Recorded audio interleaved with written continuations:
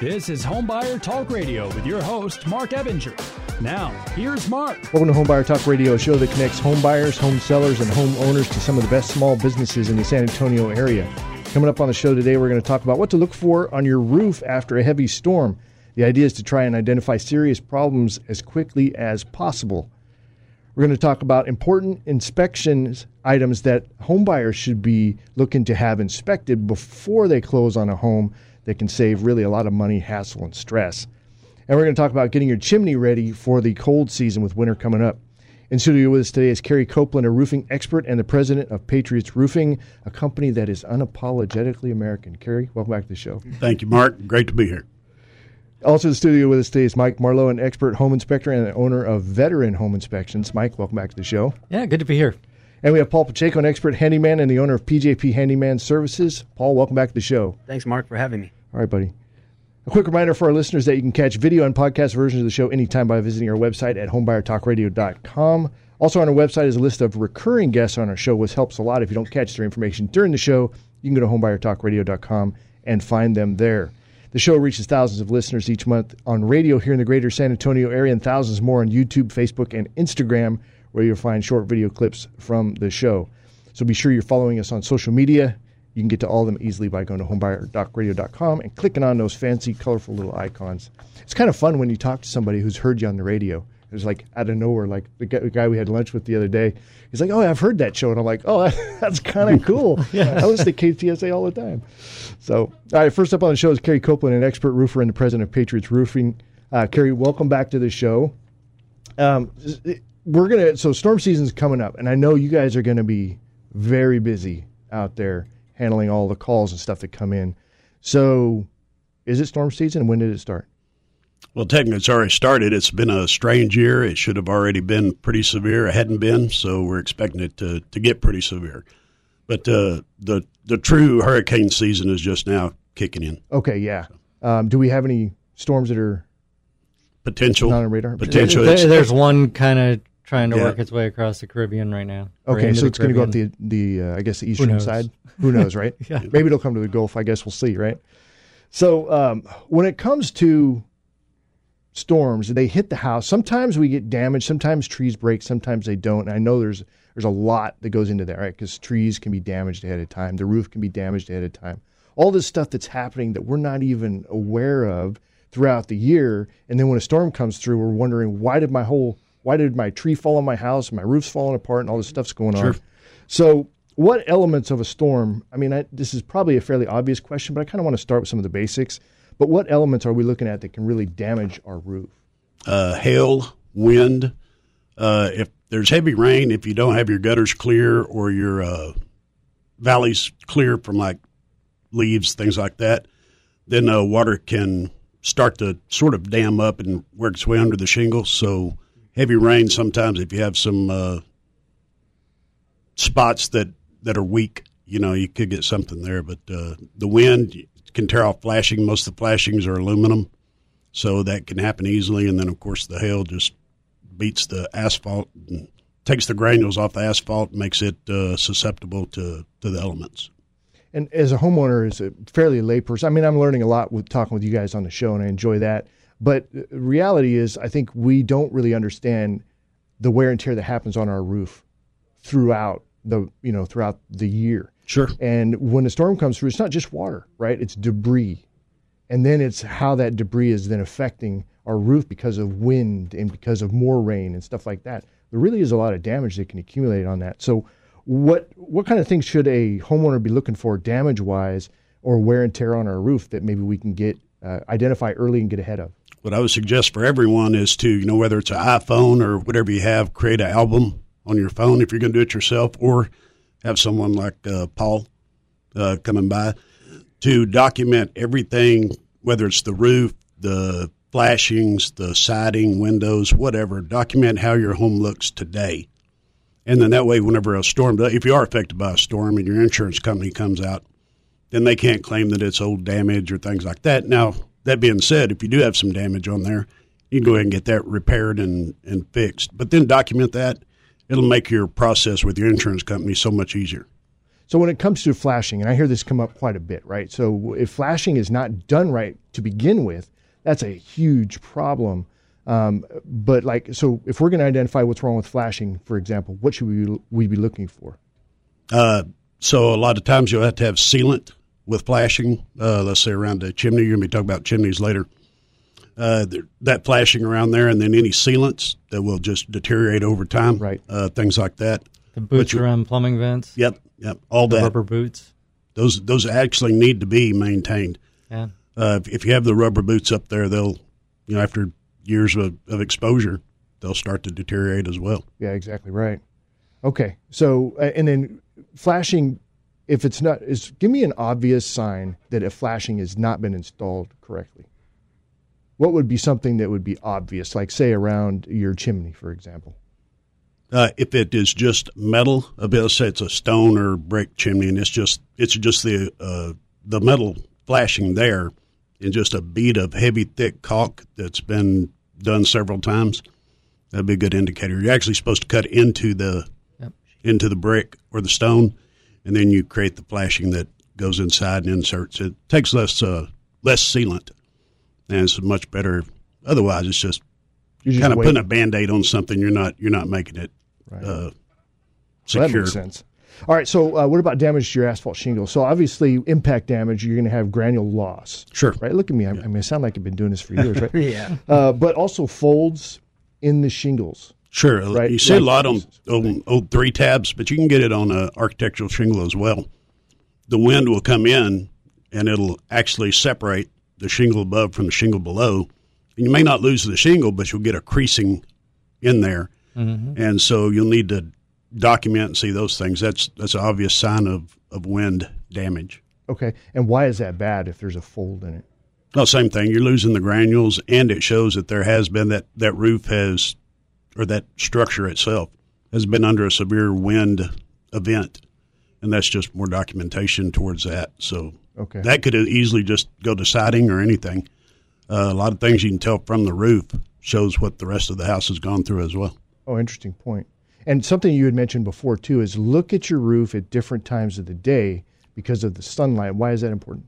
There's fiberglass in these asphalt shingles. Sometimes, if you're just looking at it, if you're not up on the roof and you're just trying to look at it from ground level, then where the sun is at different times of the day, you'll be able to identify damage that you wouldn't be able to see it when the sun's directly on it. Yeah, absolutely. That makes sense. Okay. Gutter damage.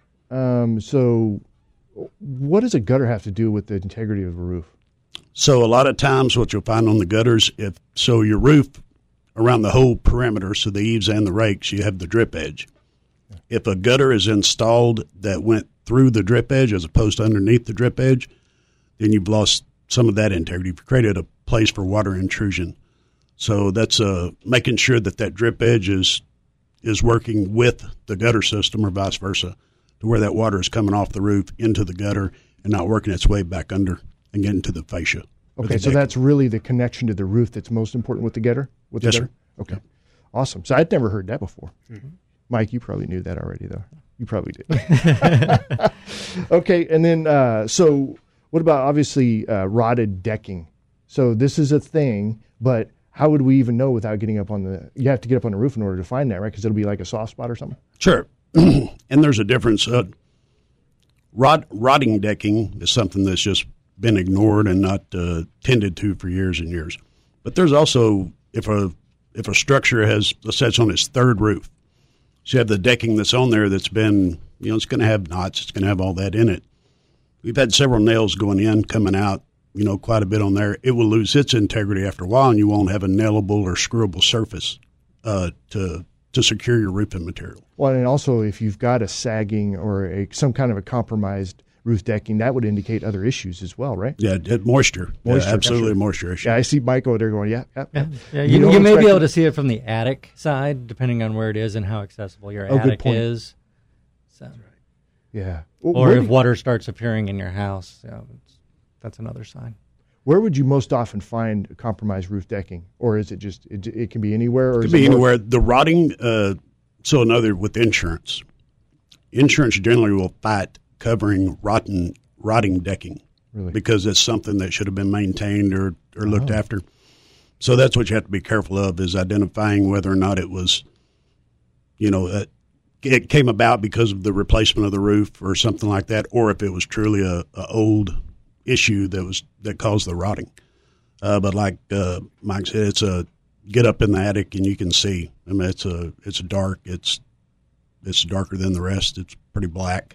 Yeah. And if you're walking on the roof, you can generally feel it. If that decking's not very thick, you can feel when it's starting to give. Yeah, absolutely. Yeah. Hopefully you don't end up in the attic. Yeah, that's right. That would be expensive. Kerry, if folks want to get in touch with you, how do they do that? www.patriotsroofing.net, and my phone number is 210-244-3165. All right, thank you very much, Kerry. Always a pleasure, sir. All right, next up on the show is Mike Marlow, an expert home inspector and the owner of Veteran Home Inspections. So, Mike, the real estate market is changing, right? Yep. It was more of a seller's market, and I got to say I feel like they were taking kind of advantage of the buyers a little bit, but I guess that's just what happens. But it's kind of shifting now to more neutral, maybe even more towards a buyer's market, and opinions are going to vary depending on who you talk to. Mm-hmm. Yep. How's this affecting what you guys are doing? We're still busy as can be. We never really slowed down through the seller's market, but we're still doing a lot of home inspections and keeping rolling. Okay. Well, that's good. San Antonio market, of course, is doing really, really well. Yes. So if somebody is going to buy a home, we all know that they need to have a home inspection. But let's dig into that a little bit. First of all, why do you need it? And then let's talk a little bit more about what you're even looking at. You need it to figure out what you're buying. We see a lot of seller disclosures, and it's very rare that the seller disclosure covers everything that we find on the home inspection. Seller may not be aware of it, forgot about it. Worst case, they're trying to cover it up. But you need to know what you're buying. Even if you're buying the house as is, you need to find out what as is, so that you That's a good point, because if somebody's like, well, I'm just going to buy it as is, and forego the home inspection, that's not a good idea. Not knowing what you're buying, I wouldn't do it with anything. So, even if the seller's not going to repair it, if they come up right up front and say, yeah, you can do a home inspection, but don't send us a repair list, at least you know what you're getting, and you can start to build your repair list for once it's your problem, and keep on top of it, get it back into the condition that you need. Yeah, especially, if they're going to use it as an investment property and rent it out, then they need to know what's my budget going to be to get stuff fixed as well. So I guess that would be pretty ignorant of folks to not. And what do home inspections run on average? $375 on up, depending on the size of the house. That's really nothing, really. So, all right, so they want the information so that they can make good decisions going into the purchase. They're aware of what's going on. And so what kind of things are you looking at for like the main home inspection, and then we'll get into some other stuff you guys do? So main home inspection is going to be the structure of the house, the roof, the walls, the foundation, all of that. We're going to inspect the heating and air conditioning system, the plumbing, the electrical, and the installed appliances. So that's your basic, run-of-the-mill, like you said, home inspection. That's what we have to do on every home inspection. Okay. Well, that is the basics, but what if somebody wants to do a little bit more, like termites, for example? Yeah. So termites is a termite wood destroying insect inspection is a completely different inspection or different license. We have that license, and what we're going to do there is we're going to look not only for active, we'll look for signs of past infestations, past treatments, and then just as important, we're going to look for conducive conditions that are things, like wood-to-ground contact, excessive moisture, vegetation up against the house, things like that are, I always say it's like putting out the welcome mat for the termites and the carpenter ants and all of that to come in and join the party. Yeah. So we want to control those conducive conditions so that we don't even get a infestation of wood-destroying insects before it becomes a problem. So how would you determine if a treatment has been done in the past? There's normally signs that there's treatment, be it the bait stations that you'll see around a house. You can see the drill marks in concrete, like patios and all of that. Or it may be just as simple as the sticker that the treatment company left behind. Sure. Well, when you say drill marks in a concrete and a brick, what do you mean? So when they do a treatment, they'll treat around the perimeter of the house, and they'll drill like every 12 to 18 inches, depending on the chemical that they're using, and about a half-inch hole, and then they'll inject the chemical down underneath the concrete slab. Oh, I got you. Yep. So, I mean, that would be obvious, right, for a long time that these are the treatment spots. Right. If they've drilled. Yep. All right. Very interesting. So when it comes to vegetation coming up against the side of the house, this is a thing. So people do it all the time. Oh, why is it bad when it comes to termites? It gives them the shelter. You can't see them. Sure. So if you have the termites coming up the outside of your slab foundation, but it's behind a huge row of bushes, you're never going to see it. Okay. Same thing with like trees touching the house. Carpenter ants will use that as a pathway to get into your house, and now they're coming into your house from the top instead of the bottom.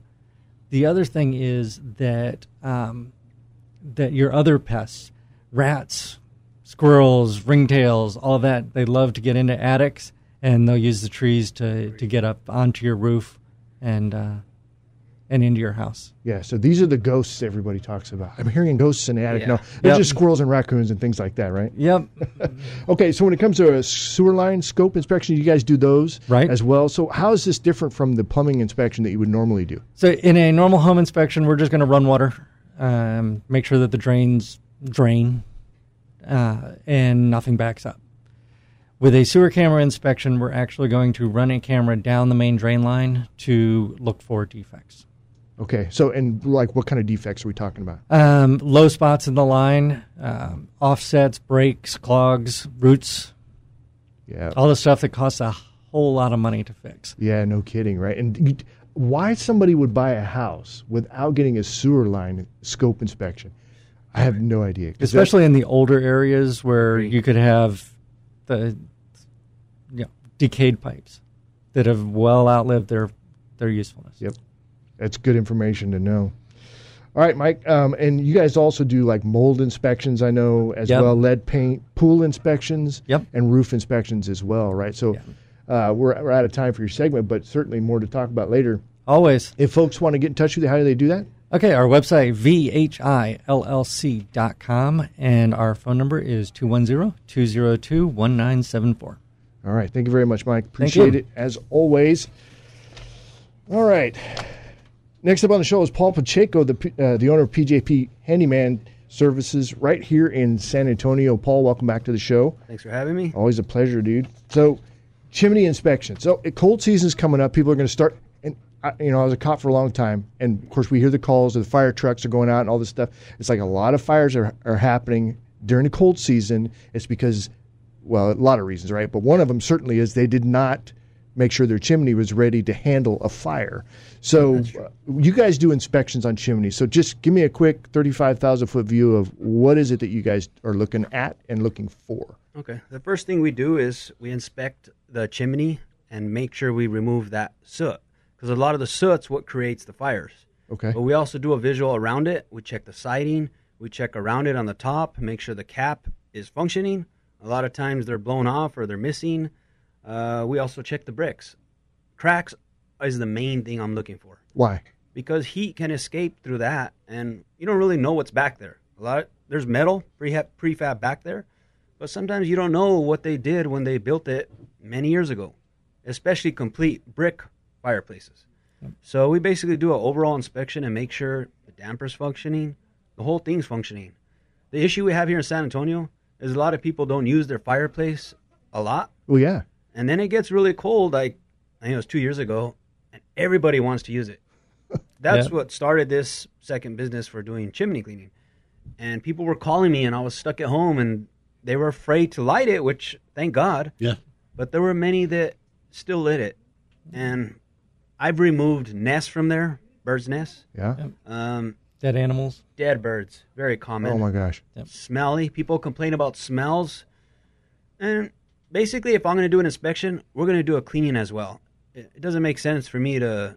I can't really inspect it without cleaning it. Yes. So... I mean, you're going to be there anyway, right? Yeah, and it's not much more to just get it cleaned properly. So there's a couple areas that would be my biggest concern as a homeowner. Number one, it would be that it is clogged, right? That there's something blocking that, or that the damper is not working correctly in the chimney, right? Because both of those issues, those are major issues. If there's smoke is going to come back into the house, and smoke you out, or you're going to end up catching something on fire that's up in the chimney. I guess flue. Is that what they call it? Okay, cool. So those are the things that would kind of freak me out a little bit. So you're finding dead birds, obviously a lot of soot buildup in the chimney. Correct. What about dampers? What are you seeing with dampers as A far lot as of times they're broken or they're just smoked out, burnt out. They're corroded. They're stuck, closed. So that's another issue we have. So they need to be replaced or repaired. Do you guys do that work as well? We can on the damper as long as we can find it. Okay. Sometimes they're hard to find. There's so many different parts there. You're talking about the replacement part, right? Yes. All right, cool. So when you guys clean it, tell me about that process. So as a homeowner, I'm thinking, okay, well, are you going to seal the front off so that it doesn't all come into my living room? Correct. Or so you guys tell me about that process. We have for one, I put down a painter's tarp. It helps absorb a lot of that. Whatever excess does come in, because it's hard to keep it fully off. Sure. And then we tarp it off. There's a cover that goes in front of it, and I could run my brushes through the middle of that cover. It's kind of like a built-in tarp cover that goes in front of your fireplace. Okay. All right, and I'm able to run vacuum or my brushes all the way up. Nice. But we actually clean it from inside, not from the roof. Oh. So those days. But you guys do go up on you have to go up on a roof, Yes. right, to check the cap and make sure everything's copacetic there. Correct. Make sure my brush is there, and then we clean up whatever's in there. Yeah. So I have to go to the roof, kind of like what I do with the dryer vent. Same process.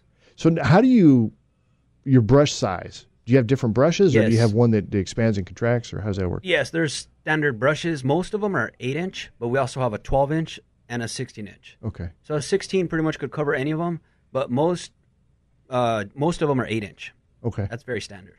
So if somebody is maybe a little froggy and they're thinking that I'll just do this myself. Okay, so give me some reasons why maybe it would be better to have you guys who are well equipped to do this as opposed to doing it yourself.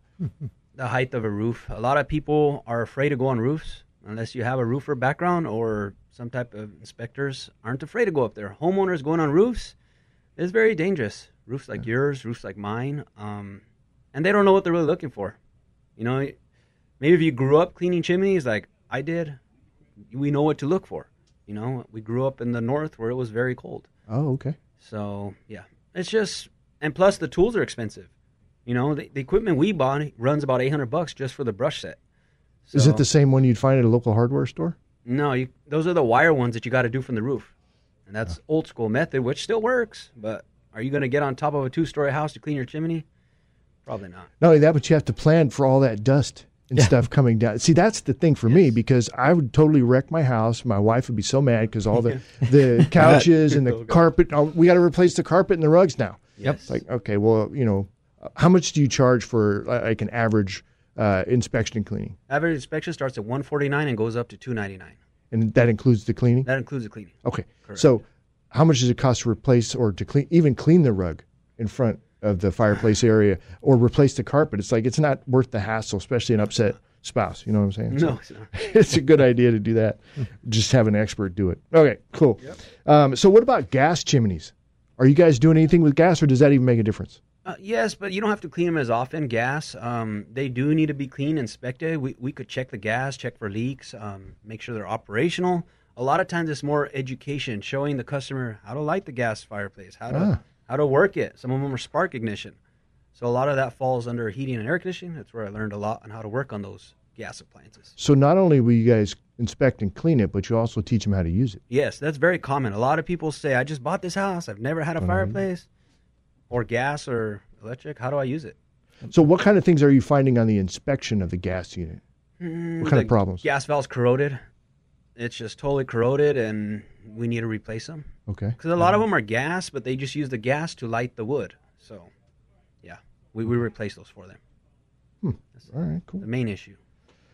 All right, so what about freestanding stove units? Do you see any of those here in San Antonio? Very rare, only mobile homes. Oh. That's where I've seen a few of them. And we do clean them. We have smaller brushes for those. So what's different about those? It's got a smaller pipe a lot of the times. It's in a different area. They're harder to clean. They're in a tight box. They're not open with brick. They're basically metal. Yeah. Most of them. So you're cleaning out, I would imagine, soot, creosote, the same thing as you would find in the other one? That's the key, yep. Okay. Do you ever find them where they're not vented properly to the outside? Yes. I found, but not on a freestanding, on a home in Windcrest. What happened is, I guess they were selling the house, and they put metal flashing over the chimney, and they just covered it. What? And the customer started the fire. Thankfully, he started small, and it smoked out his whole house. And he called me to go clean it. I ran the brush up. Everything looked good. And then when I went to the roof, I noticed they just put metal flashing on top of the chimney. Wow. So that's happened several times. They just, maybe it was a customer that had birds going in there, and they just covered it up. You know, we should do a segment on the show that's like all the horror stories of Oh, stuff you yes, guys let's find. do it. Yeah. That would be fun, right? Let me know when to be here. That's what. And we can bring pictures Yes, that you absolutely. Can, Yeah. oh, yes. All right, so Paul, if folks want to get in touch with you, how do they do that? They could call us or text us at 210-330-2820 or go to our website at pjphandyman.com. Awesome. I love the simplicity of your website, too. And VHILLC.com. And it's just awesome. And PatriotsRoofing.net's easy, too. It's the complicated ones that people will have, like, no, it's all of this ABC, XYZ. Yeah. And people are like, I don't even know what he just said. Forget it. All right, as we wrap up the show, a quick reminder, check out our latest podcast and video version of the show anytime by visiting homebuyertalkradio.com. It's going to be it for us. Thanks, everybody, for coming in. Thank you. And we'll see you on the next one.